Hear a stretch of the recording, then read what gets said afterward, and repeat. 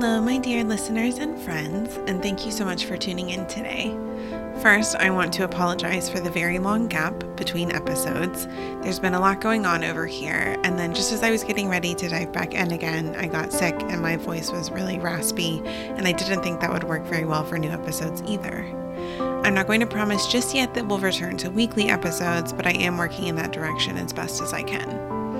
Second, you may have noticed a new name for the podcast and a slightly updated cover, and that's what I wanted to talk to you about today. I don't know if you're the kind of person who tends to try out a bunch of different ideas or who thinks that you can manage approximately 10 zillion things just fine, but for my fellow idea people, I know that you'll understand the feeling and thought process I'm about to describe. My original conception for this podcast, World of Azuria, was that it would give me a place to share stories about the world of Azuria, which is simple enough. But if you've been listening to some of my recent bonus episodes, you know that not all of these stories take place in Azuria. In fact, both of the novels I'm working on at the moment take place in Azuria's past, back when the world was still called Eldura. The explanation of this renaming is in Buried Heroes, so I won't rehash it at this exact moment, though perhaps that can be an episode of its own in the future. I also have a show on the YouTube channel called Tales of Eldura, which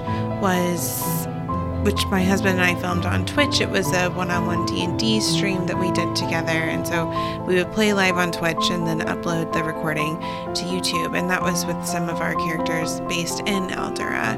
And so I was going to have World of Azuria and Tales of Eldura and manage both of these things, but as you might imagine, that was kind of a lot.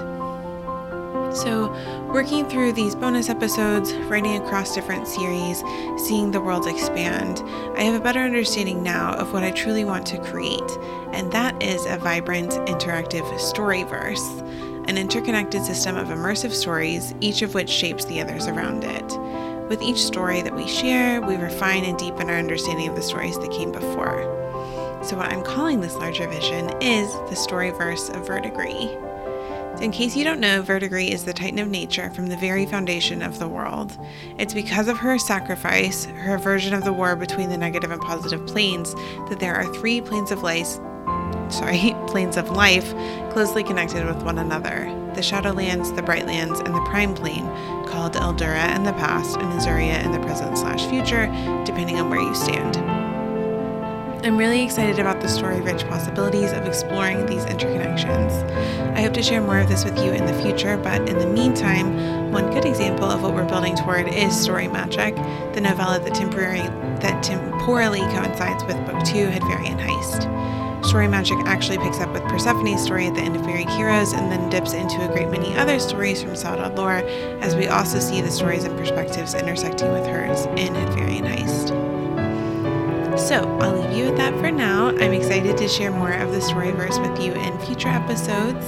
As always, you can find all of my fiction at bethbellbooks.com. Over the next couple weeks, I'll have sneak previews of Phoenix Rising coming out on the site, and I'll also be sharing some of my plans for future stories in Eldura, and perhaps some serialized fiction as well. Happy adventuring, my friends. Until next time.